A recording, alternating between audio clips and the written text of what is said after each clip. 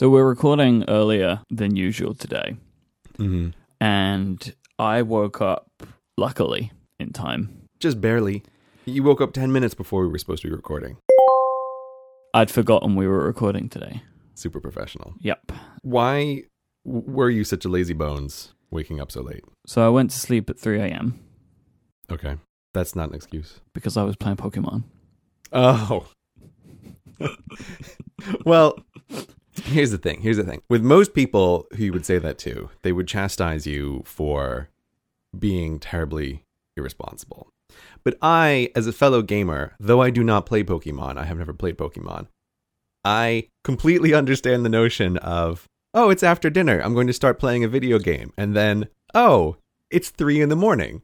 When did this happen? I have no idea when this happened. So you have my sympathies. Because basically, it's 20 years since the original Pokemon games came out. Yeah, I've seen the Pokeheads all over Twitter talking about it. It's an exciting time for all of us. And they've re-released the original games on the 3DS. Uh-huh. So I was playing Pokemon Yellow, which is my favorite of the originals. Although it's kind of not slightly original, just so I say that so I don't get a ton of follow-up, but I think people understand what I'm getting at. And there is a Pokemon, the 151st Pokemon, called Mew, Gray. And Mew is extremely rare, and you can't actually catch Mew in the game, but you would used to be able to get codes from like game stores or events to unlock the character.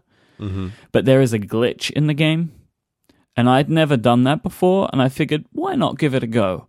It took me 4 hours to get it to work. There's a lot of steps that you have to do, and one of the steps is basically just a ton of grinding until you can catch a specific Pokemon that you need. So it took me a long time, and then when I got close to it happening, I then had to finish it, and then 3 a.m. rolled around.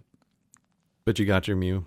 I did get Mew, yeah. I am at least familiar with Mew because I had a friend in college who watched the Pokemon TV show. So I've seen episodes of it. Such a great show. He was on Team Rocket, right? No. No? Yeah, it's the cat on Team Rocket, the ones who are always thrown over the horizon at the end. Nope. That's Mew. No, listen, I'm a Poke expert here. All right.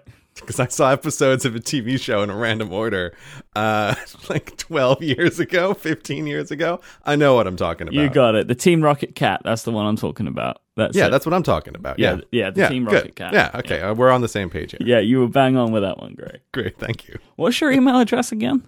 None of your business at cgpgray.com. You should have that as an email address. We were talking about, on Instant Message today, we were talking about business cards. Yeah. If you are going to the business dinner for the UK top tech people thing. Mm-hmm. And you were making me think like, oh, I need a business card. And of course, then it's like, oh, well, I have actual work to do. Let me spec out a business card for myself instead on moo.com. Like, this is a good thing to do. Which then, of course, derailed into like, oh, what contact information am I going to put on this business card? Because I don't want to give out my actual daily email address. Like, I want to have something different, which then devolved into a good 30 minutes of trying to think of a cool email address to put on my card that I could use as a filtering system so that if I do hand someone my card, their email will go through the high priority queue because I know like, oh yes, this is the person I've given a business card to. So you've given this person a piece of paper. Like that is that's high on the Gray system, I think. Yeah, but I did realize, like, okay, I have spent 30 minutes trying to come up with something kind of cool and interesting as a secret email address for my card. And I eventually came up with something that I quite liked, which I'm obviously not going to share on the podcast right now. But this is what business looks like. Ooh, I need to design a business card, even though I have had no reason to hand out a business card to anyone in maybe the past 6 months. Business cards, when you do the type of stuff that we do, are a really interesting thing because I have maybe 5 or 6 times a year that I would be in a situation where I would hand out a business card, and about 0.1 times a year where I do it. Right, like it just never happens. So much so that last year, I had some business cards made. This is maybe last year or the year before. I had some business cards made, and I took them with me to a trip, and I think I left them in the hotel.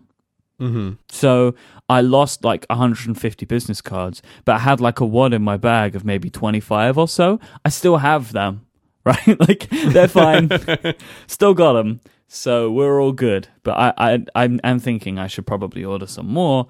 Again, Why, I don't know, because I never hand them out to anybody. But just in case you want to be in a situation where you had them. And I did hand out one business card at my business dinner. See, there you go. So I've done my point one. Yeah, that's the thing with the business cards, right? Is you almost, at least in our situation anyway, you almost never need them.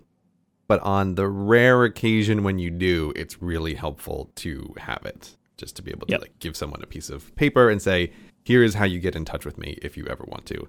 And you don't have to faff around with spelling out an email address, making sure the person's typed it correctly. Like, you don't have to deal with any of that. Yeah.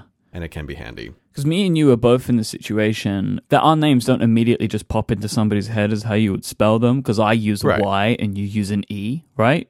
Well, you don't use it. It's in there. But also you've got the letters, right? Which people get wrong constantly. Yeah. So it's useful to have it written down or something. I was just trying to find my first business cards that I posted on Twitter a while back. I'll send this to you. This is from 2012. Obviously, we can't actually post this because it still has my email address on there. So I'll have to be sure to get rid of that.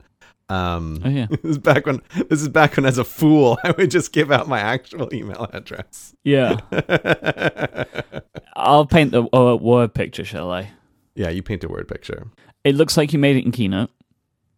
Yeah, I think I did. Yeah, it's just black with CGP grey on one side with the dots in the middle. Yeah. Which I don't think you do very often, do you? Or do you?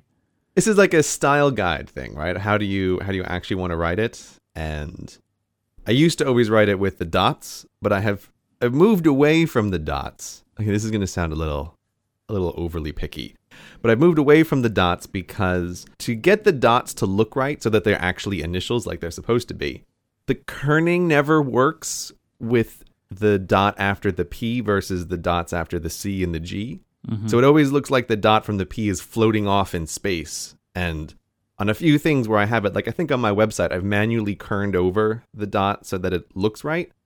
But most of the times when you type it, it looks terrible. So this is why I have now just gone to CGP without dots, as though that is my first name, which basically feels like it is at this point. That's the other thing is I don't think the dots work because CGP is your name now. Yeah. It's not CGP. Yeah. Right? Like, it's not that. I completely agree. I actually do have a text document on my computer, which is, what do I call it? Like, I call it like the gray style guide, where I make these decisions. I write them down. Just sometimes when I forget things, like there's a couple little picky things about how do I want to do stuff in the way I'm writing on my website or the way I link things. And yeah, a while back, I made the decision to get rid of the dots. And I think it was the correct decision. I think that was a good way to go. And then on the flip side, you have a bunch of links. You have at CGP Grey. You have cgpgrey.com with a www at the start. Oh, nice. Yeah, that's how you know it's 2012. Yep. Then you have secret email address and then youtube.com/cgpgrey. Yeah. The thing I'm trying to find, which I can't find, and I enjoyed quite a lot, was that was the very first card that I had made up. But the second time I went to a conference, I made up a card that said CGP Grey, and then for my title, beneath my name, I wrote Professional Explainer, but with a question mark. Because I didn't even know how to describe what I was doing, and so I was trying to make that as like a joke on my own business card. Like, oh, hi, I'm CGP Grey. What do you do for a living? I'm a professional explainer, I guess. Right? Like that was like the shrug that my business card was doing, which was not a very good idea. If I have time, I'll see if I can give you a copy of what my current business card will look like when I get them printed and sent to me. I will put a link in the show notes to my current business cards. Oh yeah. Yeah, they look good. You have the multiple color business cards. Yeah, that was an idea from our designer. He put together my card for me. Mm-hmm. I'm gonna get them reprinted like that because I like them a lot. And mine just say it has our logo on. It says Mike Hurley, co-founder, has my email address, my phone number, my Twitter handle, and then kind of a little bit of what Relay FM is on the card. I think they look good. They're also the vertical business card, which I think is a good move. I think it looks nice. Yeah, that was another thing. He just kind of, when the design came through, it was in vertical. I was like, oh, okay. That's how we'll do it this time. Nice work.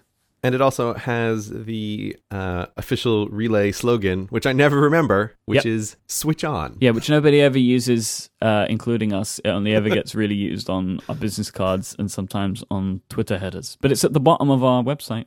I never remember this. Like, oh, right. Yes, that's it. All right, we have some extremely important follow-up. Oh, yeah, I guess we do. Probably the most important follow-up that we will ever have. Yes. It is exciting news that Apple has made a PR announcement that using the Pencil for navigation is going to be restored in the next version of the iOS beta. Yep. So I'm very much looking forward to that. As always with these things, I still always feel nervous about something until it actually happens. And at the time that we are recording, the next beta has not yet come out. Although if the past Cortex releases are anything to go by, Apple seems to wait for us to put up a show and then releases a beta. So we will see how that works out. But yes, I am extremely, extremely pleased and relieved that this is what's going to happen in the next beta. Thank you, Apple. Thank you so much. For posterity, should I do a little chain of events? What happened from the last episode to this episode, so people listening in the future will have context? Yeah, for the archives, go right ahead. So after our episode last week, this situation started to pick up steam a little bit, as well as us continuing to talk about this a bunch. There was an article written on iMore by a friend of the show, Serenity Caldwell, and you were quoted in that article by direct quote, I might add, not just from this show. That's how people on Twitter knew that I was really serious, because it was like, you talk to a reporter, you never talk to a reporter. It's like, yes, under this circumstance, for an issue as important as the Apple Pencil, I will talk to a reporter. Then MacRumors.com ran a piece where they incorrectly attributed a quote from you to me, saying sources in the know confirm the removing the functionality of the Apple Pencil is a decision inside of Apple. It's not a bug, right? Which me and you know to be true at the time. So they ran that, so that was good. And then I got picked up by a few other places. And basically over the space of like 24 hours, I think, from the last episode posting, this became a thing that was popping up in a lot of places, to wit, Apple then released their statement.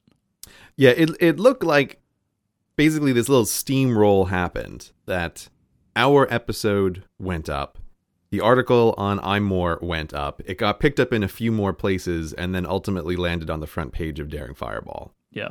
And I think all of this together was enough of a thing that Apple started worrying about this becoming a much bigger story. Yeah. Right? Whereas like, this is picking up steam a little too fast, a little too quickly. And so they released this announcement, which there has been some debate about this announcement, because it's a little bit strange, because the PR announcement says that Apple was always planning to bring back the navigation, and that they just temporarily turned it off while they were working out some bugs. And this is one of those moments, dear listeners, where you have to decide who you're going to believe, because all I'm going to say is that I have several people in the know who confirmed to my satisfaction that that was not the case, that there was definitely a debate inside of Apple that went one way to change things.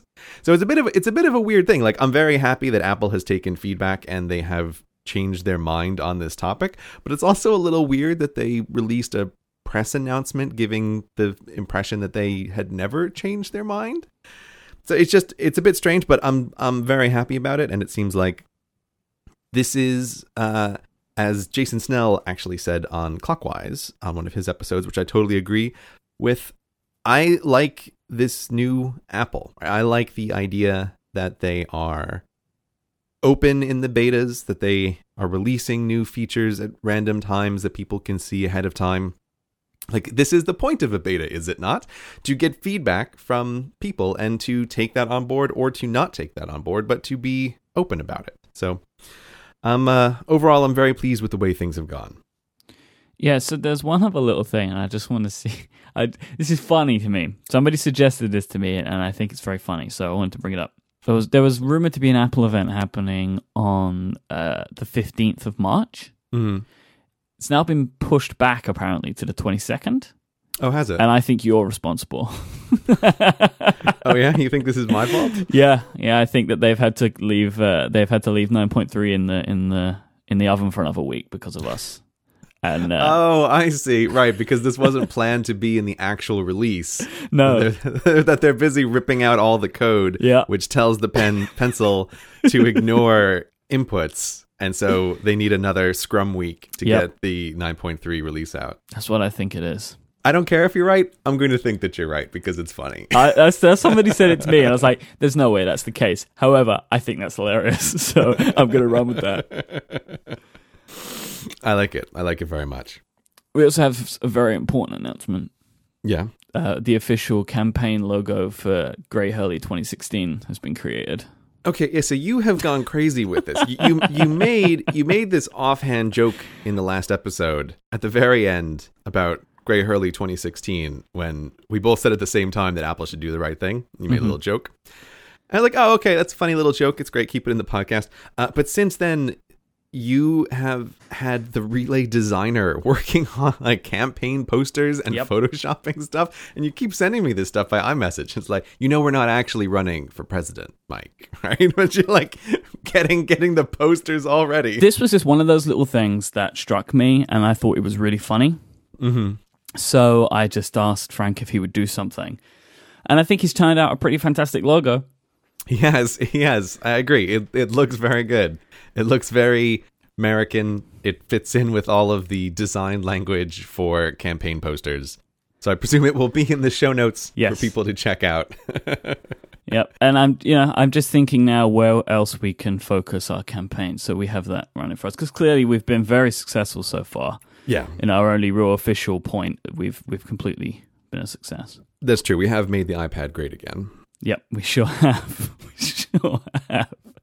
Bumper stickers incoming. Okay, so while this has been all fun and games, I do have one very sad, very tragic piece of Apple Pencil related news that's personal to my life. Oh no. The Apple Pencil that I got back when they were first made available, that's been working with me tirelessly every day since I got it. Inevitably and tragically, it had a fatal interaction with a washing machine. It was only a matter of time. But sure enough, it was left in my pocket. My own carelessness led to the death of such a beloved tool. Oof. All I can say, though, is I'm at least glad that my pencil lived long enough to know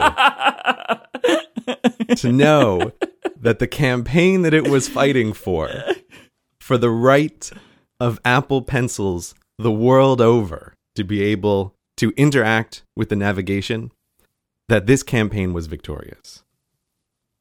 So while my pencil has fallen, pencils around the world will be able to rise up and take their proper place in the Apple ecosystem. But I will ask, out of respect for our fallen hero, for a moment of silence.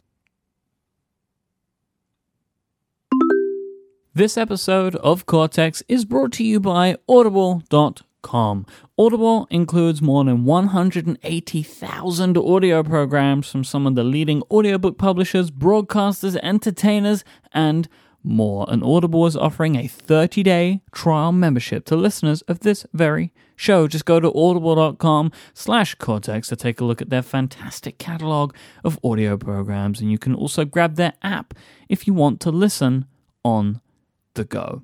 Now, this time I have two recommendations for you. I have a recommendation from myself, and I also have a recommendation for the next edition of the Cortex Book Club coming very soon to this very show. So I'll start off with the recommendation. So the next book that we have decided to do on the Cortex Business Book Club is Creativity Inc.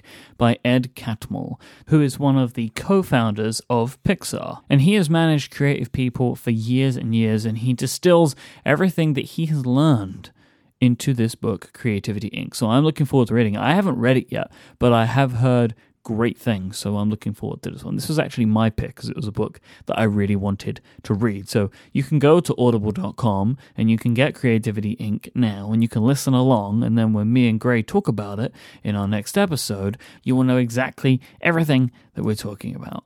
Now, the second book that I want to recommend is a book called The Second Coming of Steve Jobs. This is my favorite book about Steve Jobs. So this book was written in 2001, long before the iPhone came around. So a lot of this story actually does focus on Pixar, because at this point in Steve Jobs' life, this had also become a huge accomplishment of him in helping build Pixar up to be the animation juggernaut that it became. So you'll be able to take a listen to how Steve Jobs got involved in Pixar and then kind of how he helped build it up. It really is a very interesting look inside the story of Pixar. So that is another fantastic recommendation. Maybe you could listen to both if you are so inclined. But you can choose from any of the audiobooks, any of the 180,000 audio programs that Audible has on offer. So go to audible.com/Cortex to get started with your 30-day free trial. Thank you so much to audible.com for their support of this show and Relay FM. This is turning into a pretty monumental episode, Gray. Oh, yeah? Yeah. I mean, we've had our first real success as a show. And now we're finally going to be addressing a topic that was brought up in episode 1 that I think I still hear about every week for people asking me when we're going to talk about it. And it's calendaring. Oh, yes. Calendaring. So we will address today my original claim to you that even sleep is blocked out on your calendar, which was a fact that I discovered during our conversation of agreeing to do this show together. Yeah, this was a conversation we had even pre-Cortex conversations. We were just talking about work in general, and this came up as a thing. Well, I think it was when we were sitting at dinner, thrashing out the idea to do the show. Yeah, maybe. That sounds right. Because you had things happening on your calendar because I'd overrun my time with you that day. Yeah, that's right, Mike. I was counting the grains of sand as they fell out of the hourglass of how much time you had left with me. That's how that works. I wonder if, like, a pre-computer CGP Grey, if he would have used systems like that. I can only imagine you'd be carrying around like a trailer full of hourglasses that just tick off the certain things that you have to do each day. I'm pretty sure that if I was a monk or something, I would be using hourglasses, right? Because I use timers all the time. The idea of a timer is not intrinsically connected to my phone or my watch. So I'm pretty sure that, yeah, if I was a monk 200 years ago, doing whatever monks do, transcribing books all day or something, I would be doing the exact same thing of working in units for turning my hourglass over and over again, and having a smaller hourglass for breaks, using that one. I'm confident that's what I would be doing. So this went in a direction I wasn't anticipating. Historical CGP Grey. Yeah. Let's start with what apps and services we both use for calendaring. Because I use a calendar, right, like many people. I think it might be interesting to position how I use a calendar and how you use a calendar and how they're completely different, I think, via what we're trying to get out of them. I use Fantastical on all of my devices, which it's a iOS and Mac app that I really love. And my favorite thing about Fantastical is the natural language input. So you, for example, would type lunch with CGP Grey, and it enters all of that into your calendar, right? So or you could say like lunch at CGP Grey at the lunch place, and it would put an event that says lunch at CGP Grey, location would be lunch place, and it would know the time. It would put 12 o'clock or whatever and enter it. That's what I really like about it, mainly is that natural language stuff, because it makes more sense to the way that I want to do things rather than checking a bunch of boxes. And I use a combination of iCloud calendars because I have been using it for years, and calendaring on iCloud is one of the things I have no problem with. We'll talk another time about address books or something. Jeez, just nothing. I put something in one device, it never comes up on the other one. Like, I changed your little icon from a waving Grey to the Grey logo a couple of weeks ago. I've had to change it on all of my devices independently. Yeah, well, that's how syncing works, Mike. Oh, yeah. Yeah, sorry, I forgot that. You are the sync service. I am the sync service. I'm the go-between. And I also use a little bit of Google Calendar stuff because people send me invites to my email address, right, which is a Google Apps account. But what do you use?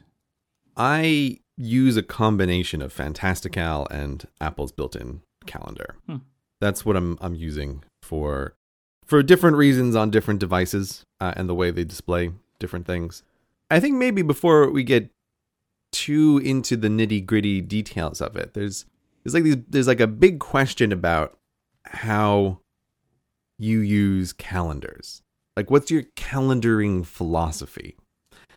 And what is your calendaring philosophy, Mike? Because you're the person who has to actually deal with lots of stuff happening at specific times, right? My life, Mike, is just an open field in every direction, right? With the wind gently blowing, it's nice and relaxed and zen. And your life, as we have discussed before, is like this horrific obstacle course with jail bars that you build for yourself that constrain where you can be at specific times and all kinds of a complicated landscape. And so it seems like a calendar is a tool that you have much more need for than I do. Yeah, thanks for that accurate description of how our lives are. My calendar is used for appointments. So things that happen at certain times. Or if I'm away or whatever on holiday, I will block that out so I know it's happening on certain days, that kind of thing. So for example, today I have Record Cortex on my calendar, I have Record Upgrade on my calendar. So the shows that I record are all on my calendar. So I know that if I get any requests for meetings or appointments or calls, that time is blocked out. I can see it at a glance. Okay, I know that I'm going to be doing this then. Then I put in things that I do with my girlfriend. We have a shared calendar. That sort of stuff goes on there. So if we're going somewhere, then I'll put it on there. And I also use our shared calendar as a way to update her about certain days out that I'm going to be taking and stuff, so she has an idea of where I am at certain times if needs be. And I, as I say, also put like conference calls and meetings and things like that. So it's purely appointments and events that will take time up. What I don't put on the calendar are things like Edit Cortex. Because for me, that doesn't need to happen at a specific time. That is a task for me. And I will have it trigger at a certain time in OmniFocus to tell me to start doing it then. And then I will do it then if I can do it right then, or I'll move it around. So I use those two things very differently. And I consider anything that's a task, anything that requires a completion, will go in OmniFocus. Anything that is happening at that fixed time because you've agreed it with somebody else goes in my calendar. That's my calendaring philosophy. Yeah, so this to me sounds like it lines up very closely with what is the strict getting things done interpretation of calendaring, which is only events that happen at a specific time, right? Where there is an external requirement in the world that you be doing something at exactly that time.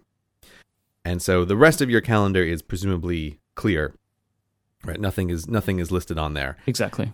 And it sounds like it almost sounds like a dumb thing to say, like, oh, you put appointments on a calendar. But I think a really important thing to keep in mind is just like to be very clear on what is this tool for, what is it not for.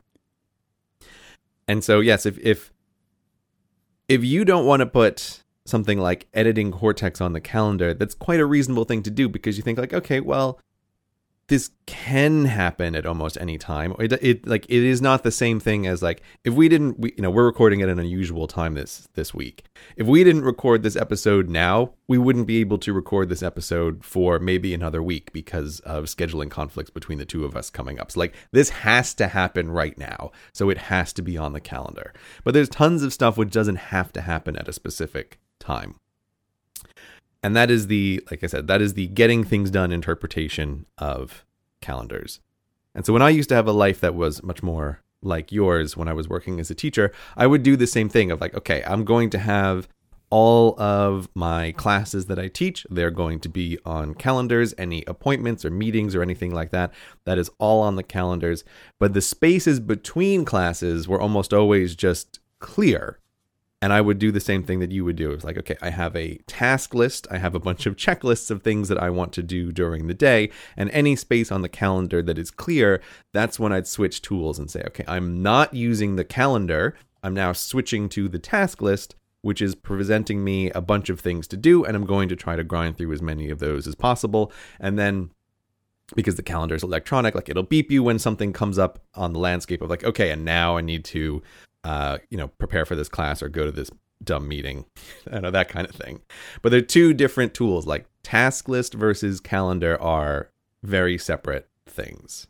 All right, so sleep being blocked out, right? This is something that I, like all of our listeners, have been very interested to understand more about, because I don't know the answer. I saw this, I said, we should talk about that one day, and then left it.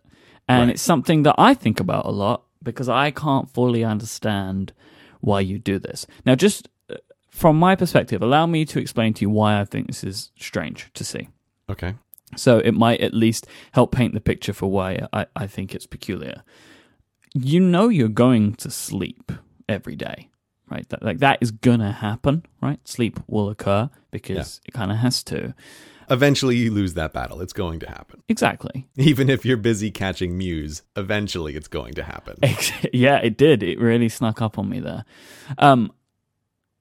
And I assume that you have a pretty good idea of the time that you go to sleep every day. You keep talking, man. Okay. That it's not like you could just forget. Now, you could do what I did, where you could stay up too late, but no calendar event was going to make me go to sleep. Mm-hmm. Because I was busy. I was catching them all, man. Mm-hmm. So why do you block sleep out on your calendar? Okay, so here's the thing. We're talking about calendaring at a funny time for me and the way I use calendars. Because I'm beginning to change a little bit the way that I work.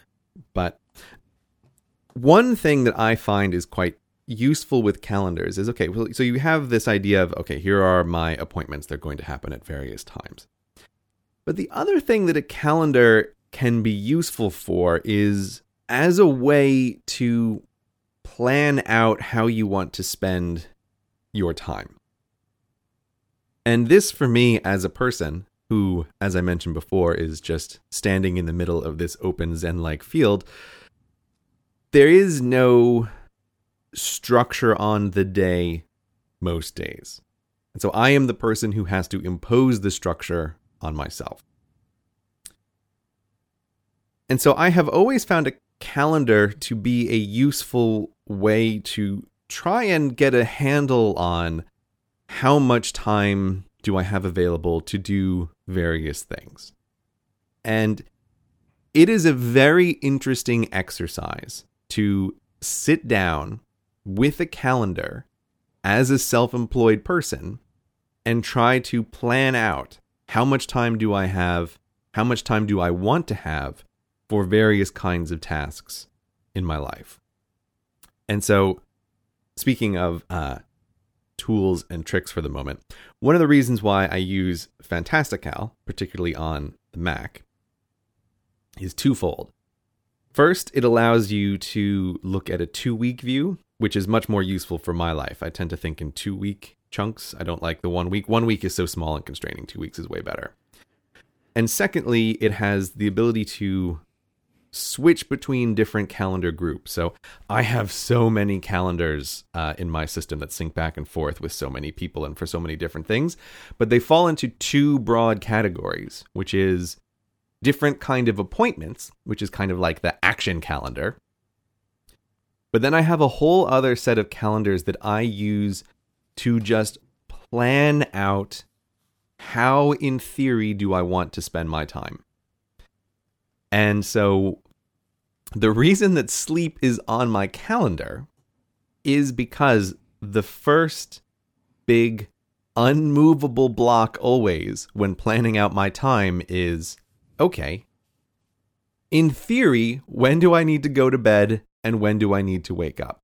And so I put that on my calendar as part of the planning my life section of calendars that I have. because I want to visually see, look, man, if you're working a whole day, when do you need to be awake by and when do you need to go to sleep by, and then how much time is left in the day. So sleep is on there because it is the biggest chunk of the day, and I want to visually see it on a calendar when I'm looking at something like a 14-day planning my theoretical perfect 2-week time period. So that's why I put sleep on the calendar. Let's listen to that. You don't like that at all. But you wouldn't schedule something at like 3 a.m. though, right? No, I'm not going to schedule something at 3 a.m. Okay, look, here's... No, I understand. No, I do understand. I just had to say that. I understand what you're saying. You just want to be able to see it visually. It's not because you might accidentally put something in. I've just wanted to say you wouldn't schedule something at 3 a.m. to you for about 6 months. Yeah. So I had to get it out. Yeah, no, that's fine. Here, let me send you something, Mike. Here, let me send you something, right?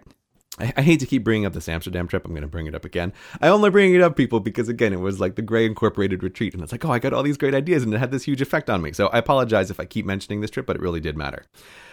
So on the most recent trip, I didn't use a calendar. I used the iPad Pro to do it. But let me send you, Mike, me putting together a sample 2-week period for myself. So I'm going to instant message you something right now so you can see. Actually, you can put this in the show notes as well if the people want to see. Well, there's a calendar. Okay. What have I just sent you, Mike? The scribblings of a madman, it looks like. Does it look like the scribblings of a madman? I think not. I think the listeners can decide. All right, so, okay. Because radio is theatre of the mind, we have across the top, we have Monday, Tuesday, Wednesday, Thursday, Friday. It carries on. I think you got, 3 weeks planned out here? It's 2 weeks. 2 weeks? Okay, yeah, I see. And then down the bottom, which is the part... See, this is where I'm trying to get away from saying x-axis and y-axis, because I can never remember which is which. Can you help the people? It's the negative y-axis. See, this is why I can't do it. It's just getting more confusing. On the negative y-axis, we have... It starts at 6, 7, 8, 9, 10, 11, 12, 1, 2, 3, 4. Now, I'm assuming that's you saying you're going to be awake from 6 till 4? Right, 6 in the morning until 4. That's what you're looking at is a piece of graph paper where I was sitting down and... Oh, and then there's a bunch of letters and scribbles. That's one thing that I forgot to mention. Right. I was sitting down and trying to plan out a theoretical 2 weeks that would be perfect, like a 2-week block of how do I want to spend my time, and then repeat that 2-week block forever over my working career, right? Like what does a perfect 2-week block look like in my life? And so this is an exercise that is extremely helpful. So on this piece of graph paper, each block represents an hour, and I was going through and writing in various things on each of the blocks for how much time do I want to spend on this? How much time do I want to spend on that? You know, what activities are going to happen when? And in the theme of the year of less, it's a very eye-opening experience to do this. And again, to be forced to look at the constraints of how much time do you actually have available to do various things. And so, yeah, in theory, my workday here is, starts at 6 and sort of ends at 4. And there's a bunch of things that I want to do. And you realize there's actually not a whole lot of time in here, of this things that I am going to schedule. There's less than you think there is. So this handwritten thing, I eventually converted into a bunch of calendars that are in my system so that I have it on my computer and everything. But this was me brainstorming and thinking about how do I want to arrange this kind of stuff in my life. I can see me on this calendar. Oh yeah, you can see you? What do you think you are, Mike? PC and CC. Oh yeah? Is that what you think you are? Yeah, Podcast Cortex. Oh yeah? I don't know what the C would stand for, because I would expect there to be an E for Editing Cortex. And I came to this because there's a PH and a CH, and I assume that's Podcasting Hello Internet. And I don't know what C is. Hello Internet. Editing? What is C? This is now, you can't, this is like the Enigma, Mike. You're not going to crack this code. Constructing. It's not going to happen. Creating, crafting, correcting. that feels more likely. What is it? What's the C? I'm going to leave it to your imagination. What I like though is that Hello Internet has 2 full days, 2 day entries here. Yeah, presuming that's the Hello Internet editing, which you are totally right. Yeah, Hello Internet takes up way more of my time 3. There's editing. 3 editing things here. And that is because we share the editing load, which I think is different to Hello Internet, right? So I take a pass and then you take a pass. I think that's why there's the... Yeah, that's exactly why it's different on the different weeks. What's the C stand for? I'm not going to tell you. It's fun, and then this also leaves the listeners something to do. Yeah, please suggest, listeners, what that C stands for. If you assume that what we're doing is it cutting? I'm not telling you anything. Okay. Just leave it, man. I can't do it.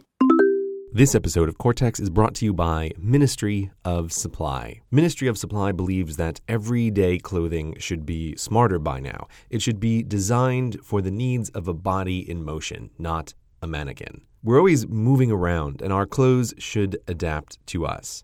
The only way you're going to feel comfortable in your clothes is if they're designed to work with your body instead of against your body. And that's what drives Ministry of Supply. They are a professional performance menswear company that launched out of MIT 4 years ago. They make polished business clothes that are engineered to provide technical benefits like body temperature regulation to keep you from getting too hot or too cold, sweat-wicking fibers to keep you dry, and stretchable fabrics to allow you to move freely. Now, they sent me a couple of samples that I could try out myself, and I put on their business shirt, their sort of standard collared front button-down business shirt. And let me tell you, this is the only shirt that I would buy and wear every day. I spent forever looking for collared business shirts to wear when I was teaching, a job where I was moving around all the time, where I was just constantly too hot and gross and sweaty. I was always trying to find a shirt that was good looking, that was also light, that felt great.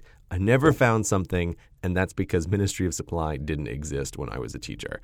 But it is great. The instant I touched it, I knew this was the kind of shirt that I would want to wear all the time. They also sent me one of their Eon series pullover tops, sort of it's halfway between a sweater and a long sleeve crew neck shirt, and it was very comfortable. But more importantly, literally every person I ran into in my life while I was wearing this Eon series mid-layer crew neck shirt, every single person commented on how great I looked in this shirt and was it new, and they wanted to know what it was. So that's the kind of recommendation that I'm passing along here. All of their clothes are easy to maintain. They're wrinkle resistant. You can wash and dry them at home with no need to iron, which is, of course, the best part. No ironing. Seriously. Now, if this sounds good to you, you can find out more and shop online at ministryofsupply.com/Cortex. And if you use the code Cortex, you'll get 15% off your first purchase and show your support for this show. And hey, if you live in either Boston or you live in San Francisco, you can go into their store in person and mention this offer code Cortex and get 15% off your first purchase there. I really like this idea of people going into a store in person and using an offer code. I really think that you should do this. Let me know on Twitter if you do, because this is just hilarious to me. And I think it's a great idea. So ministryofsupply.com/Cortex, or go to 299 Newbury Street in Boston or 1903 Fillmore Street in San Francisco and use the offer code Cortex to get 15% off your first purchase. Thank you so much to Ministry of Supply for supporting this show and all of Relay FM. So what this would suggest then is that you're moving away from putting sleep on your calendar. You're transitioning to a new, more logical system. No, you don't understand, Mike. This is the only reason sleep isn't on here is because the graphing paper isn't big enough.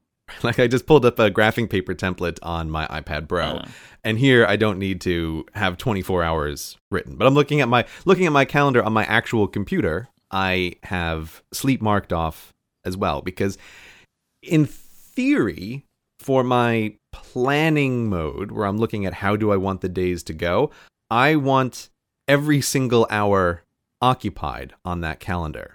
Now, that sounds crazy. It doesn't mean that I want to be working every single hour, but it does mean I also block off what is free time, right? So in the calendar, I don't want white space when I'm trying to plan how does a week look. I want to actually put in this time is time that is unallocated. And I just really think this is just like I think every self-employed person should have a spreadsheet that tells them what is their return on investment per hour time per project. Like, I think that is a vital thing to do. I think everyone who is self-employed, or anybody who's trying to be self-employed, or anybody in the working world, or students, or anybody, should really at some point go through the exercise of saying, what would an ideal week for me look like, and block out what all of that time would look like on the calendar. It is surprisingly revealing. Now, it doesn't mean that you are some kind of machine that just does this perfectly, right? So like when I try to talk to people about calendars sometimes, I always get these replies where people are like, oh, you have every single hour blocked off, and so you just do things automatically when they happen. It's like, listen. Nothing like that happens in the world. It's just like having a to-do list, right? Having the to-do list doesn't mean that you just sit down and always get everything on the to-do list done. Like, it's way easier to put go to the gym on the calendar than it is to actually always go to the gym. But it's a starting point, right? It's a frame of reference that helps constrain and focus you on how many things can you actually do.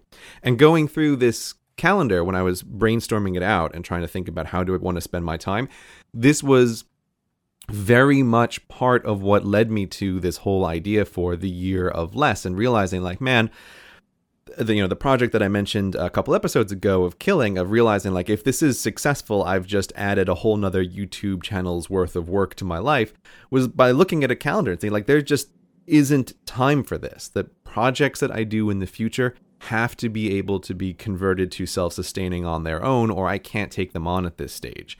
And part of that is sitting down and being a grown-up and facing the constraints of life and how much time do you actually have available to do things. Okay. Yeah. Does that make sense to you, Mike? Not so much so in that some of the other things that we've done have made me think about my system differently.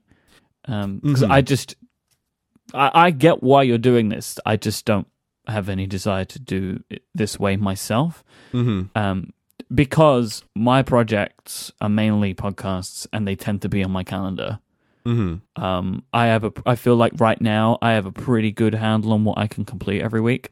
And because my work is more structured than your work, I know if I just already know always if I can take on a new project or not, because I know what my structure is. Yeah, your calendar, because your life is so appointment constraint based, your calendar in a way is more naturally like this. Yeah. Right? This is less of an exercise that it has utility for you than it does for me. I still think it would be interesting for you to try to map out all the time around that, just to see what you want to be doing with the other time that is available. But yes, the more of a schedule you have because of external constraints, the less value that is. And it's like, I never felt the need to do something like this when I was employed. Whereas now it feels vital. It feels like after I left my teaching job and before I started doing this maybe about a year ago, I feel like, how did I even get by without thinking about this in the 2 years in between those time frames? Does any normal human activity other than sleep make its way onto your calendar? Now, I believe, if memory serves, the reason this originally came up is you had an Apple Watch notification when we were at dinner that time telling you it was time to read. Okay, yeah. So this conversation did come up because of the Apple Watch originally. And that was, the Apple Watch was very new when we were first having this conversation. I think it had just come out maybe a couple weeks earlier, and I was playing around with how do I want to use it.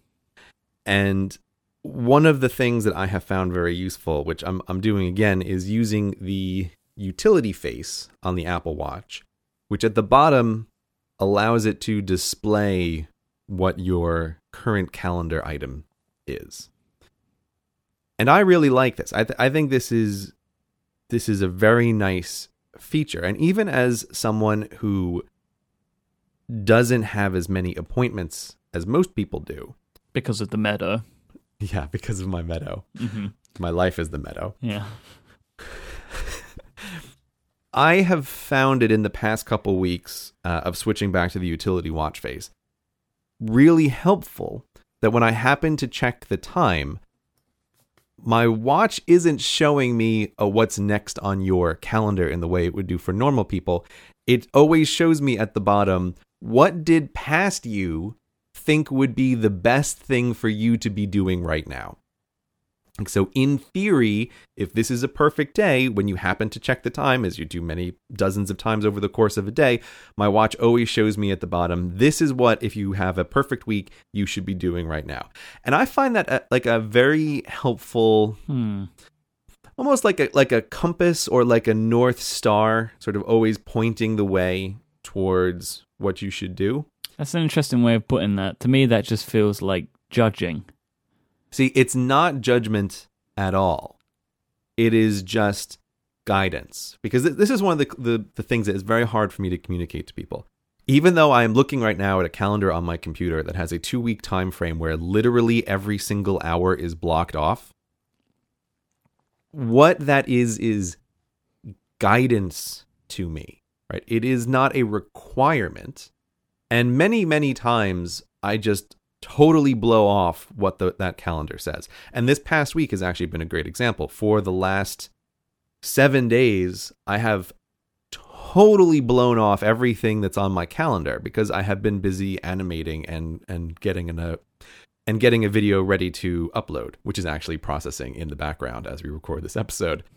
But so I don't feel like, oh, my calendar is judging me because I'm not following through on what it says. Instead, it feels like, no, I am a person who has made a decision that if I want to get this video up by this particular date, I'm having to blow everything off on the calendar. That's part of what it is. Like, this can be revised. It's not chiseled into stone. It is a thing that is adaptable. And when I'm being particularly good about things, I will just delete everything off the calendar now when I make that decision. So like the past few days, I have had nothing on the calendar because I know, like, I'm just going to be animating as much as I can and taking breaks when I feel like I need to, and then going back to animating. And there's no point in trying to put this on the calendar. I'm just going to be grinding through stuff. So it isn't judgment. It's guidance. It's helpful guidance from a past me. That's what it is. Do you have lots of shared calendars?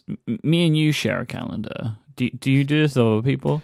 Oh my god. Okay, let me tell you all my calendars here, Mike, before we talk about shared calendars. Okay, I have UK holidays, US holidays, posts, which is any kind of thing that I'm going to post on the website, changes, a social calendar, a personal calendar, a work calendar, a miscellaneous calendar, a Hello Internet calendar, a Cortex calendar, a free time calendar, a health calendar, a high-intensity work calendar, a low-intensity work calendar, and a landscape calendar. These are all the calendars that I have. Wait, what's landscape?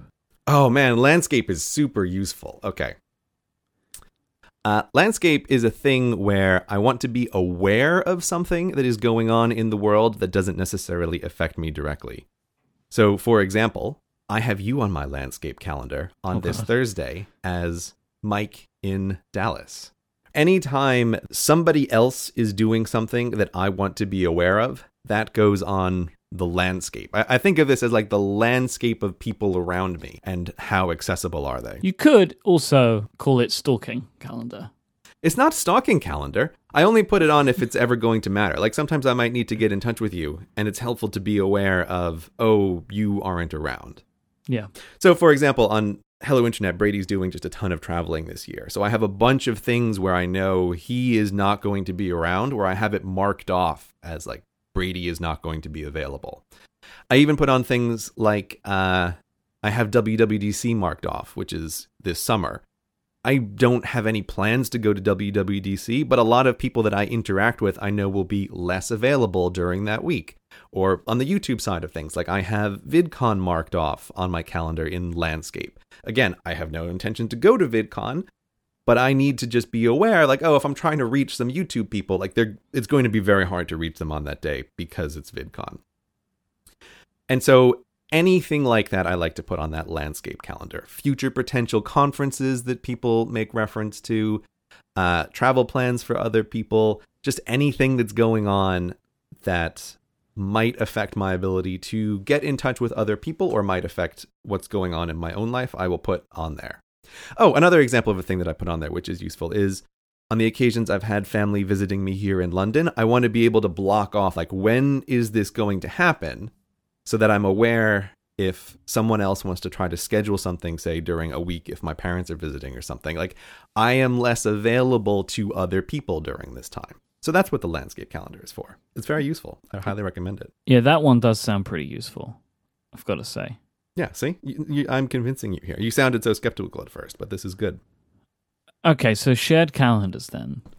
Oh my God. So you have shared calendars with lots of people. Yeah. Is anybody allowed to put something on your calendar? Oh, yeah. Okay. All right.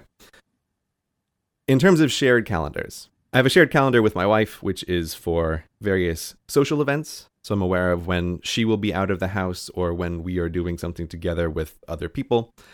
So obviously that's shared between my wife and I. And for the most part, my wife adds things to that because I am an antisocial hermit, right? And I'm like, social things. Like, I don't want to plan for or put these things on a calendar. So if I had to do all of our social arrangements, we would have no social arrangements. It's probably more accurate to say that your wife has a social calendar that she invited you to. That is actually what happened. Yes, yeah. That's correct. So we have that social calendar. The Hello Internet calendar obviously is shared between myself and Brady, which we use for planning recording. There's a Cortex calendar, which is shared between you and myself, which is also used for planning the recording.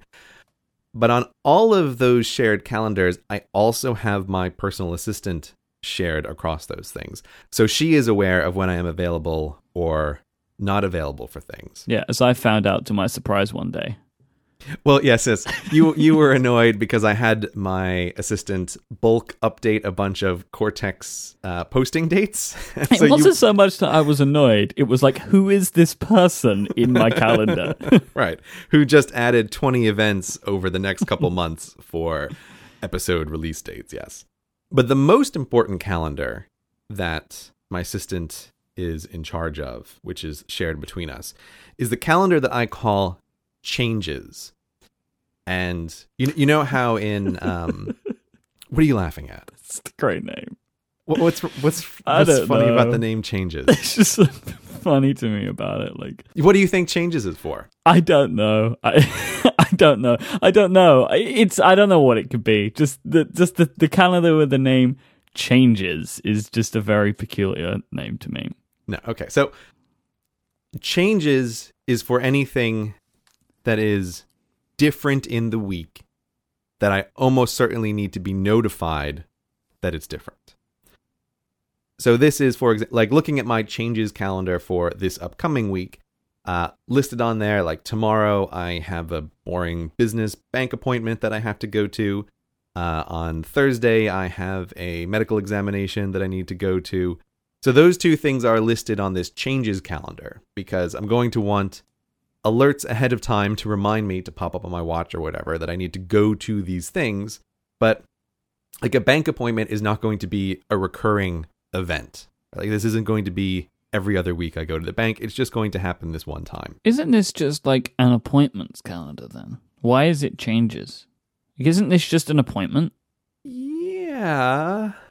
I mean, I guess it could be appointments, but to me, Changes feels like the right word. Because, I mean, I guess in some ways I could almost title this calendar Interruptions to My Life. But Changes is just a shorter way of saying that. It's like there's a normal week, and then here are the changes in that week. So, yeah, I guess it is an appointments calendar, really. But okay. Changes is the word I use. The reason I asked that is I know that's just semantics, but I wanted to know if there was more to that calendar than that. You know, like I have a calendar that's just called General because that was the name that it was given, right? I think automatically. And that's my blue calendar. which is where stuff like that goes. Like, this is not a thing that would have its own calendar because it doesn't happen all the time, but it's a thing that I have to do today, which is different. You know, and it might be something like go to the bank, go get a haircut, that type of thing. Yeah, so that kind of thing is useful to have. And that to me is... This Changes calendar is like I said, in some ways is the primary default calendar because it is the one that most often I need to add something to or my assistant is adding something to. And so these are appointments that get scheduled. That's the way this works. And that's a shared calendar where I get... So it's almost always, it's like, oh, I get a notification that something has been added to that. And it's like, oh, here comes an appointment. I can't wait to find out what it is. It's not normally happy news when something gets added. They're like, oh, got to go to the bank. I've got to go to the dentist. I've got to go to the doctor. I don't want to do it. My assistant has a bunch of rules about how she is to add things to this calendar. So I set down a bunch of guidelines about, okay, never book anything before 1 p.m. unless there's absolutely no other time that it can happen, because I'm very protective of my mornings and trying to do work then. And then to have, preferential days about when it should be added. So it's like, okay, Tuesdays are the best days to add calendar events and Thursdays are the worst days to add calendar events. And then a few other things like, if there's already an appointment on a Tuesday, just let's book as many things on that Tuesday as we possibly can. Like, I'd way rather have 1 day with 4 appointments than 4 days with 1 appointment. And so that kind of gets all clumped together if possible. That's the way I like to kind of arrange things. Just easier to deal with that way. Yep. But yeah, so I do have very many shared calendars. I'm looking at all those little radio icons on my little sidebar there. And yeah. The whole notification system with calendars is a bit weird when other people add stuff or you add stuff. Like, everybody gets notified, and it can be a little bit annoying, but it's the best thing that works. And as we said before, I use iCloud to keep it all synchronized, and it's pretty good. It's pretty good. I don't have any problems with that. So are those little icons in different colors? As I said, I use colors for all of mine, and I know all of my calendars by their colors and kind of think of them in color rather than what they are. Oh yeah, color is vitally important, Mike. But there can't be enough colors in the system to hold all the calendars you have. Oh man, okay, so the number of times I have thought human vision is too constrained for how many colors I want in my calendars. Right? Because we really have essentially 7 colors that a human can really clearly at a glance distinguish. Yeah. You're not looking for lilac and fuchsia here. Yeah, 7 is not enough. 7 is not enough. So just running through my own colors, which it's so personal, but it's like, oh, I can't envision it any other way. It's been this way for, years and years. But work stuff is blue, personal stuff is green, health stuff is red. I have free time is blocked off in yellow. The Changes calendar, it's very important. I use the color orange for the Changes calendar. Not because that's the color that I want to use, but it's because it's the color that stands out the most on Apple Calendar. One thing that I am kind of frustrated with the Apple Calendar thing is how it wants to make everything super pale, which is very frustrating. But their orange color happened to stand out the most, even when it was pale. So like 8 years ago, because of this way that Apple Calendar worked, like I chose orange as my Changes color, and like forever until the end of time now, Changes always will be in orange. That David Bowie song is going to be in my head all day now. And I have holidays as pink, and posts and podcasts and stuff are also blue because from my perspective, they are a subsection of work. And purple I use for nothing because purple is an abomination. So because of the amount of calendars that I have, I effectively don't have any color overlap. Mm-hmm. So I have podcasts calendar, which is orange, and on that calendar is my recordings, but also calls and appointments related to podcasts going orange. I have a Cortex calendar, which is yellow. Mm-hmm. Adina, yellow's free time though, Mike. That's all wrong. Well, there's nothing I can do about it. Hang on a second. Is there a gray color? Sleep is gray. All right, I need to change the color of my Cortex calendar to gray. How did I not think of this before now? Adina has a calendar that she shares with me, which is just kind of things that she's doing, and that's green. My general calendar is blue. This is all wrong. This is subjectively all wrong. Yeah, there you go. That's it. Subjectively all wrong. I have a calendar called Work, which is also green, but nothing goes on there anymore because I don't have a job. Right. I have a red calendar called Holiday. I have a yellow calendar called Gigs for concerts, but I don't go to concerts anymore, so Cortex and Gigs being the same thing. Like, Gigs hasn't been used in years. What a bizarrely specific calendar to have. I used to go, in my prime, I used to go to about 2 concerts a week. Oh, okay, so that's why that's there. Okay. And then me and Adina have a shared calendar, which is purple. Okay. But now any gigs and concerts and stuff would go in the purple calendar because most likely me and Adina would be going together. I also have a dark blue calendar, which is our live show schedule calendar, but I hide that. I don't see it because I already have all of that in orange that I need to know about. And then I have a dark green calendar, which is invites to my Google account. There you go. A little tip here for you, Mike, to get rid of that gigs calendar. I do have one other calendar, which is gray, which is just called old calendars. And when you go to delete a calendar that you no longer need, Apple's calendar program asks if you want to move all of the past events to a different calendar. And so I have one calendar called Old Calendar that is just a collection of things that don't exist anymore. It's like all of the various calendars I used to have to manage school stuff. I've deleted those calendars because I don't use them anymore, but the events are still all there in this grayed out old calendar. So I can go back and look and say, oh, what was my schedule like when I was teaching 6 years ago at X school, in case I ever need to see it. So that's a way that you can still keep all of the old stuff without having to have your sidebar cluttered up with calendars that you haven't used in years like you do. That's a good idea. Yeah, see? There you go. I'm currently changing there we go. The Record Cortex calendar is now gray. There you go. I'm proud of myself now. It's a fantastic thing to do. It's still the wrong color though, because gray is for sleep or for archived calendars. Oh yeah. How could I have gotten that wrong? Can't use that. Yeah. It's just so, like, hearing you even describe something like whatever it was, just a work calendar being green. My brain just rebels against that. It's like, no, green is for personal. But Fantastical on iOS doesn't have a gray color. So it's going back to yellow. You can pick an exact color in Fantastical. It'll just sync over on iOS. Oh, it didn't do that. Oh my god, now all my colors have changed. Why did that happen? I can't give you live tech support while we're recording a podcast, Mike. Why had they all changed? Your colors are all garbage anyway, so it doesn't matter.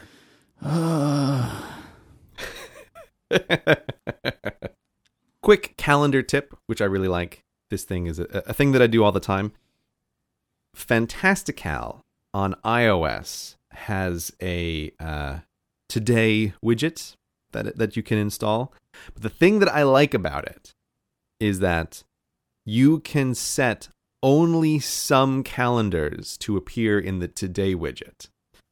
And this is one of the little habits that I have, that every morning I swipe down on Notification Center and look at that little widget, because it's a great way for me to just see what things have to happen today. So in Fantastical, I have it set so that my Changes calendar, the Hello Internet calendar, the Cortex calendar, and the Posts calendar are the only things that show up in that Fantastical widget. Right.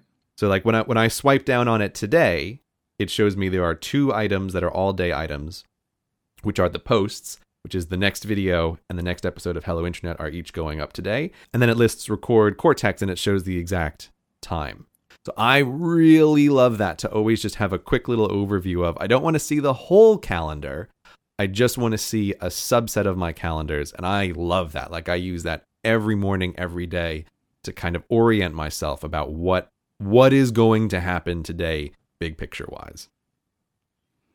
Is there anything in this system that's missing? Like, are there things that you wish your system did better, or things that you've tried to implement and have failed to do? The one thing that I would like, that I have tried to replicate in some ways, but I wish there was better notifications for different kind of items. So I would like. Do you know that like the Do app timer? That app has this great feature, which is like this little remind me every 5 minutes when a timer goes off feature. I absolutely love that, and I wish a calendar app had something that was similar to that. Like keep bugging me about this thing when it's supposed to start. Like don't just, again, because so many of the things on my calendar are things that don't absolutely have to happen. So like with going to the gym, for example, I would love to be able to have my calendar nag me about that repeatedly instead of just once having a little notification come up. That's probably the only thing that I would like. There are a couple ways that I'm getting around that using a few apps we might talk about at some point in the future, but it would be nice if that was directly built into a calendar. I think the only thing that I'm missing is for a calendar app to complete all of the things on my calendar for me without me needing to do anything. So maybe I can join you in the meadow. Yeah, that would be quite nice. I would like that too. Same with the To-Do app. If I can get a To-Do app that would actually do the items for me, that'd be perfect. They're all called Do, but they don't do anything. Yeah, they don't do anything. That's worthless. It should just be called Not Do. Right. Undone. That's going to be the name of my To-Do app. Today's show is also brought to you by Squarespace, the simplest way for anyone to create a beautiful landing page, website, or online store. You can start building your own website today at squarespace.com and use the offer code Cortex at checkout to get 10% off your first purchase. With easy-to-use tools and templates, Squarespace helps you capture every detail of what drives you. Because if it's worth the effort, it's worth sharing with the world. Squarespace put all of the power that you need into your hands and take away the pain points, like having to worry about hosting, scaling, or what to do if you get stuck with something. They let you build a site that will look professionally designed regardless of your skill level. There's no coding experience required. Squarespace has state-of-the-art technology to power your site to ensure security and stability, and they are trusted by millions of people around the world. You'll easily be able to make your website look and feel exactly how you want, and their site templates are fantastic to look at. They all feature responsive design. They all feature drag and drop design, so it will look great on all platforms, and it's easy to put together. They have 24/7 support with their live chat and email with teams located all over the globe to help you out. They have their commerce platform, which I mentioned, which can allow anybody to add a store to their Squarespace site so you can sell physical or digital goods. If you want to stretch Squarespace even further, they have their dev platform so you can dig into the code and tinker if you so desire. And if you sign up for a year, you'll get a free domain name, and Squarespace plans start at just $8 a month. You can sign up for a trial today with no credit card required and start building your own website straight away by going to squarespace.com. Use the code Cortex at checkout when you decide to sign up to get 10% off your first purchase and show your support for this show. Thank you to Squarespace for sponsoring today's episode and Relay FM. Have you found us on Office Space yet? Us? Whoa. I mean you, sorry. No, I have not found us an Office Space. I will never find us an Office Space. Never say never. I'm saying never. Never say never. I already did, Mike. What if it's huge? What if I win the lottery and offer to buy a massive complex for the two of us, but you just need to find it? And it's big enough that we'll never run into each other, but it will be the same building. Okay, listen, I will agree to that if we have separate elevators on separate sides of a building that go to separate floors. That's my conditions. There you go, Mike. All I'm trying to do is understand the parameters. So I have now established them. That's fine. So now you can never say never. Okay, yeah, there you go. You're right. Never with an asterisk on it. Mm-hmm. Functionally equivalent to never. Never say never is a problematic phrase. Sorry, I don't know where to go with that. You don't need to go anywhere, but I just left you hanging there. It's just like, I don't know what to say. So how is your office search going? Not well, Mike. Oh no. Not well. It's not going well at all. What I'm assuming is nowhere can provide you with what you require. So you remember a few episodes ago, we talked about the horrors of the open plan office. Mm-hmm. And so my initial probings into trying to find office space have revealed that the open plan office is a virus that has taken over everywhere. And so, like, when I'm thinking about, I'm going to get an office for myself. Like my father is self-employed as a lawyer, and when I was a kid, he had various offices that he rented in different locations. Like, and there were office buildings that had many offices that people could rent. And this is sort of what I had in my mind about, like, I want to try to find something like this. But looking around, all of the relatively new office buildings, I mean, buildings within like the last 10 years, are all built as single, endless, open floors. Yeah. So they're like, the building itself doesn't even have any structure within it to provide for private offices for people. It's just endless open floors. And so when I try to contact some places and say, do you have office space for rent? They say, why, yes, we do. How many tables do you need? And it's like, oh, no, what do you mean? And like, well, we have a grid of 10 by 10 tables per floor that we rent out to companies. How many of those tables would you like on a floor? Like, you got to be kidding me. That sounds awful for companies. That's not at all what I'm looking for. Do you have any private space? And like, what do you mean by private? Do you mean like with a door? No, we don't do doors. That's the response that I often get. But I say the open plans thing is like a virus because even trying to find office space in what to me look like older buildings, it seems like many of them on the interior have converted as much as they can to open plan space. So I've seen a few buildings where I think, like, surely building, when you were originally made, because this is London, right? So the building's thousands of years old. You weren't built with an open plan office in mind. But clearly at some point, you realized it was more profitable to sell office space by the desk and by the floor. And so you just got rid of all of the interior walls.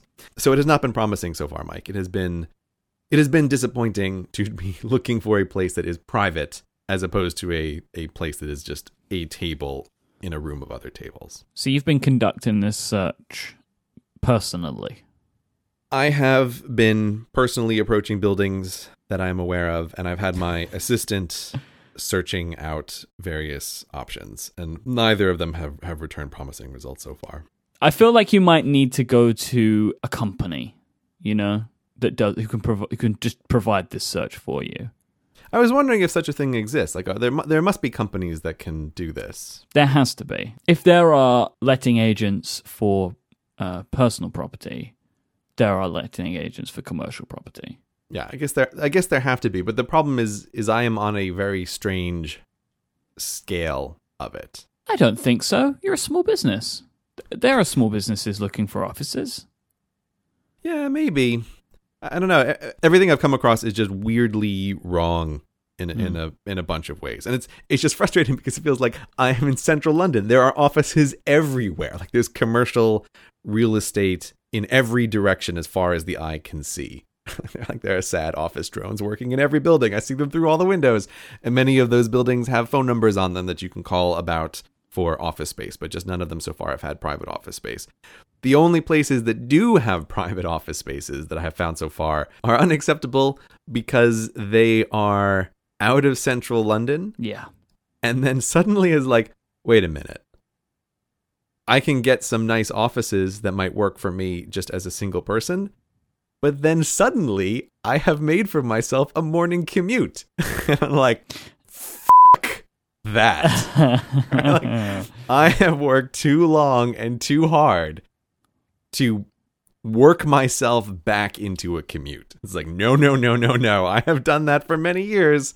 And I cannot imagine, like, I'm not getting on the underground at 6 a.m. for a 30-minute train ride out to the outer rim of London just to have a private office. Like, no. This is...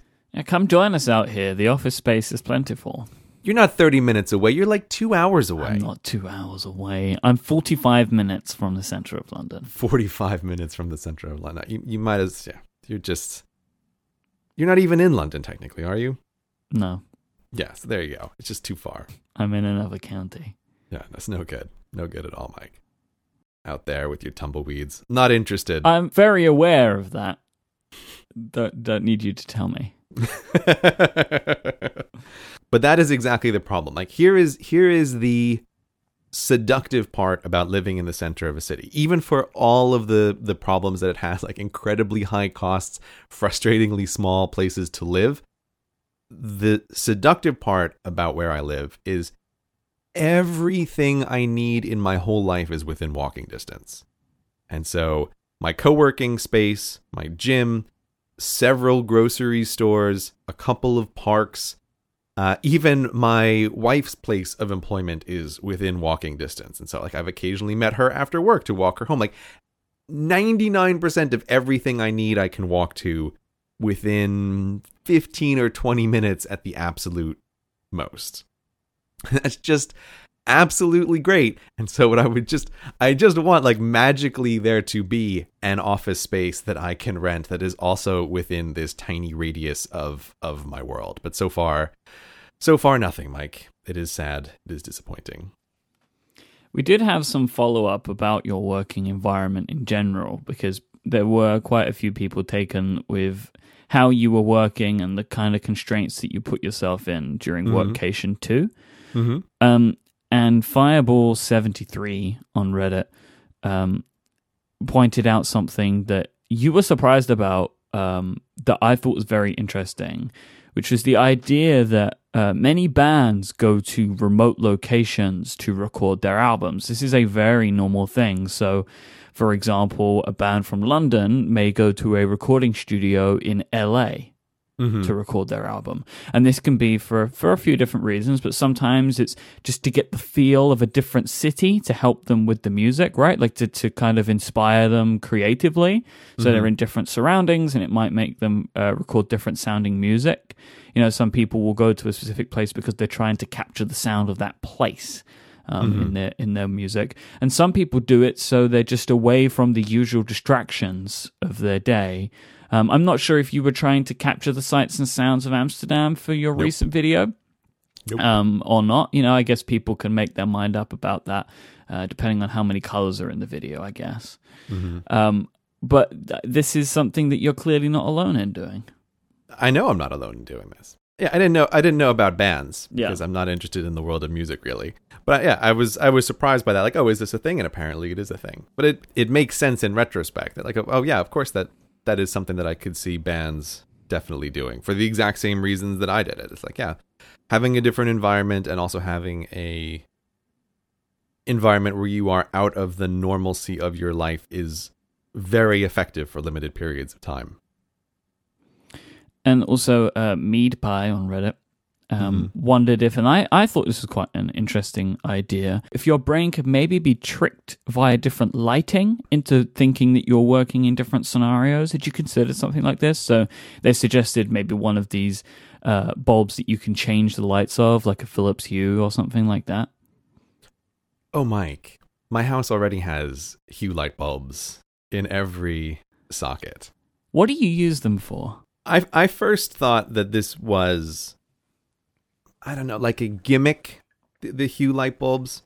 I can't remember why I got the very first one, but I had some specific reason why I wanted to just try one out. And then as soon as you have one, you go, oh, I want every light bulb in the house to be just like this. They are surprisingly handy. And the thing that's really great is, again, on Notification Center, when I pull it down on any of my iOS devices, I use an app called iConnect Hue. And this allows me to have presets for the lights in the house. So at any point, I can turn all the lights on and off or change it to a whole bunch of presets that my wife and I have made. And it is just really great and really convenient to be able to do that. So we have different settings for movies. We have two movie settings, one which is called serious movie, and then we have another one which is called not so serious movie, which is depending on how much we want the lights up or down when we're watching a movie together. So Not So Serious Movie has brighter lights because we're going to be getting up and going to the kitchen and moving around more because we're not paying attention as much. There's a setting that I use all the time, which is that I tend to go to bed much earlier than my wife does, but she doesn't want the lights in the bedroom all the way off when she comes to bed because she can't find her way in the room, and doesn't want to stumble over stuff. So I have a setting that I use which has the lights very low and very red in the bedroom when I'm going to sleep. So it doesn't bother me, but it's still visible for her to move around. Boy, is that great. And I use that every single day. There are a few other things that we use them for, but this person mentioning about tricking with the lighting, my wife does have it set so that all of the lights in the house slowly come on when she gets up in the morning. She wakes up later than I usually do. And that is a very nice feature. She also has one of these Philips sunrise alarm clocks, which try to wake you by having this kind of fake sunrise happen in the room. I wish I could use these because I wake up earlier than my wife, and it doesn't make sense for her to wake up at the time that I'm going to wake up. So if one of us is going to get the sunrise, it's going to be her. But let me tell you, anybody out there who's trying to wake up in the mornings, the light trick is amazingly effective. It really does help you wake up quite naturally to have the lights slowly come on the half an hour before you want to wake up. You should totally do it. I really want one of these. Light bulb systems. The only reason we haven't done it is I don't know what the light fixtures are going to be in the house we move to. Right. So I don't want to go ahead and buy all of that stuff now and then have to change it in 6 months. It's a big investment. The Hue light bulbs are not cheap. They're not cheap at all. So you don't want to buy a whole bunch and then realize you need different ones in 6 months. That's no good. So have you tried anything like this to maybe have a setting for podcast editing, a setting for script writing, and to maybe try and trick your brain into the different location that way? I don't explicitly do that with work. I do sort of do it because I like the lights at a different setting than my wife does. So I like them much whiter and brighter than she does. And so when she's gone, I set them that way. And then I have them actually automatically slowly set back to her preferred setting around the time that she comes home. So there is this interesting thing that happens in your brain. I am ambiently aware of about the time she is coming home because the lights have changed ever so slightly. It's interesting that your brain does learn to pick up on these cues. I'm not sure that the lighting effect I imagine is maybe 5 or 10% helpful. And I think 90% of the battle for me is having a different location that I can go to that is not working in my house. So while I can say oh yeah, maybe they would be helpful, really what I still just want to focus on is trying to find an office and a dedicated space for writing and editing work. And I think that's going to help me way more than messing around with the lights and trying to train my brain that ooh, when the lights are blue, you're supposed to be writing. And Gabriel suggested the idea of if me and you were to ever share a desk space. I know it's never going to happen. Yeah, we're not going to share a desk space. Yes, okay. It would make for a fantastic sitcom, which I agree with. And I have a title for that sitcom. If we ever decided to go ahead and make it. Maybe YouTube can throw some of that red money our way. No. And we can make an original. And I feel like we should call it The Grey Area. No. That's such a good name. I'm just saying, YouTube, if you want to throw some money, because Gray will bend to this if you throw enough money at him. You said before that he'll sell out, so you can call me. With a picture of my business cards in the show notes, so just send me a note. Make it happen. The Grey Area. There need to be so many zeros on that check. So many zeros. They got the money.